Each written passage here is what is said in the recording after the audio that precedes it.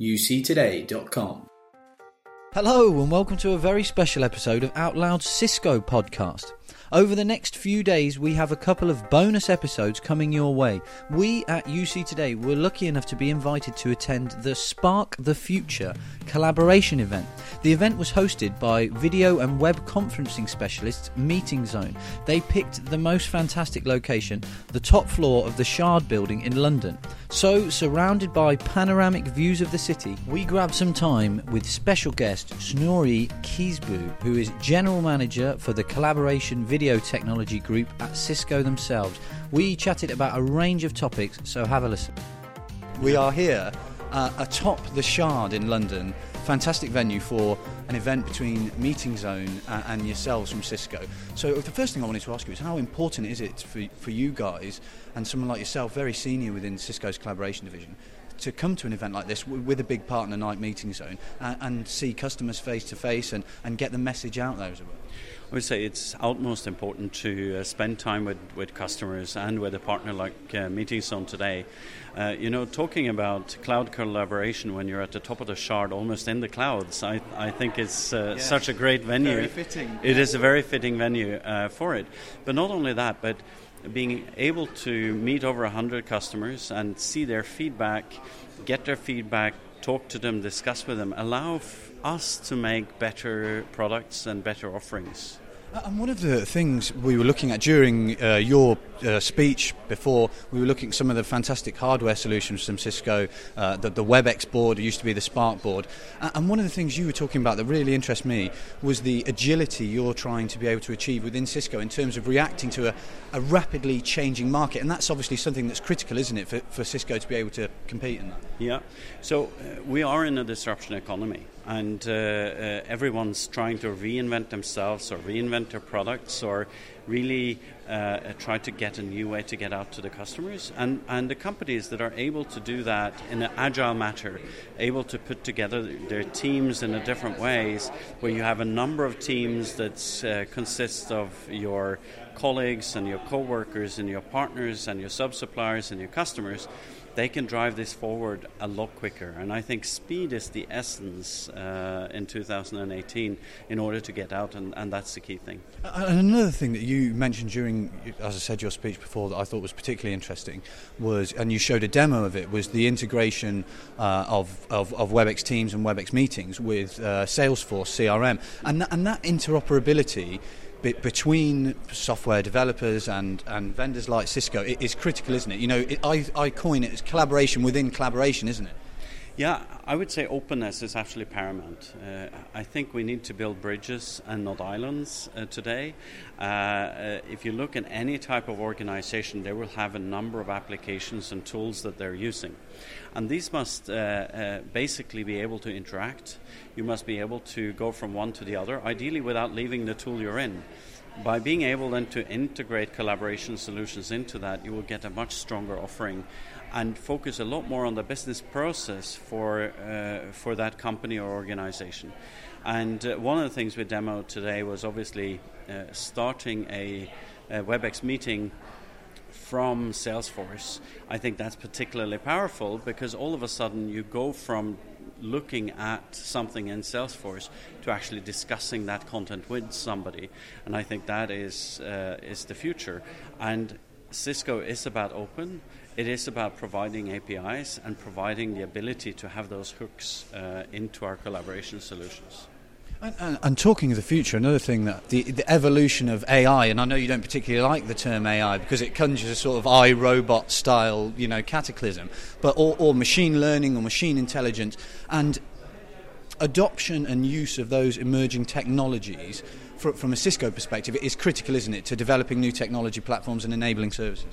Yeah, there's no doubt in my mind that AI is coming. But AI is actually a process. It's not an event. It's something that will happen over the next 12 months, 24 months, but also as much as 10, 15, 20 years. And it's going to provide us with a lot of tools. We did a study back in November of 2017, and when we went out and asked a lot of people, we actually got a very positive response back into what they think about AI. And again, the way I think about AI as well is that by adding a lot of machine learning building blocks, putting these pieces together will then provide solutions going forward. And if you look at our products today, for instance, in WebEx meetings, we have the ability to suppress keyboard tapping. We're currently training WebEx for 100 species of dogs, so we can actually be able then to mute different type of dogs barking. I really need that for the podcast recording, so that would be critical. It is critical, and I think if you start thinking about it that way, you will see a lot of learning algorithms coming into it that would be very, very useful even in the short term. And then you can go from there into getting a meeting assistant, to note-taking, adding context into the meeting, etc., etc. So this is a very exciting field. And I suppose that probably ties into what you were saying at first, wasn't it? The use cases for these emerging technologies and the development that you're doing within Cisco, they come from the customer, don't they? They come from the end user. And like you said, the importance of understanding potential, like it might be reducing dog barking in my podcast, it's interesting, isn't it? Yeah, and it's also being able to understand not only the end user, but understand their business process. And if you think about business process, collaboration is just a means to allow the customer to actually achieve and work on their business process. And our goal is to try to make our technology as invisible as possible so that companies can really go about doing their business without focusing on our technology.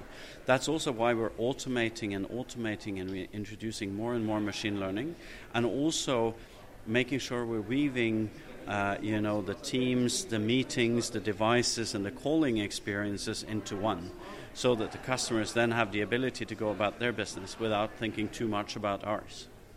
And I was looking at some analysis the other day about potential growth of the collaboration market and predicting double-digit growth into 2025 and beyond. It's going to be huge. It's obviously a critical focus for Cisco, isn't it? You've had some changes recently. We've changed to WebEx from Spark. I quite like the name Spark, but we've gone to WebEx. I just wanted to know, from your perspective, what's the most exciting thing from a Cisco point of view over the next 12 to 18 months or even longer term? Yeah, I think the most exciting things for me over the next 12 to 18 months is really that we have so many great building blocks. We have calling capabilities, we have meeting capabilities, we have Teams capabilities, and we have devices. And really putting these together as one offer under one brand, that allows for a more seamless customer journey. They can start and think of this as a menu, and they can kind of check, I want to start on the main course, or you can start with the dessert and go back and have the main course. You have the ability here. Leaving that choice to the customer. Exactly. And then having that one strong brand that we have there with WebEx, that is one of the world's largest enterprise cloud services out there with over 100 million users every month. That is something that we're really building on top of. Well, Snorri, thank you so much for your time. Firstly, I know you're in London for a couple of days. You've got UC Expo coming up. Are you looking forward to that? I know you're one of the keynote speakers, so you must be excited about that as well. It's always fantastic to be in London, and it's a city that's near and dear to my heart. And, the UC Expo tomorrow is going to be exciting, and I can't wait to meet more customers and partners there. Oh, brilliant. Well, thank you so much for coming on the podcast. Thank you very much. Thanks for having me. Huge thanks to Snorri for coming onto the podcast, and apologies for probably incorrectly pronouncing your name. I did try my best. But also big thanks to Meeting Zone for hosting the event and inviting us along to cover it. If you need more Cisco content, you know where to go. Go to the website uctoday.com. There's absolutely loads on there. Just go in the search bar and look for Cisco. As always though, thanks for listening.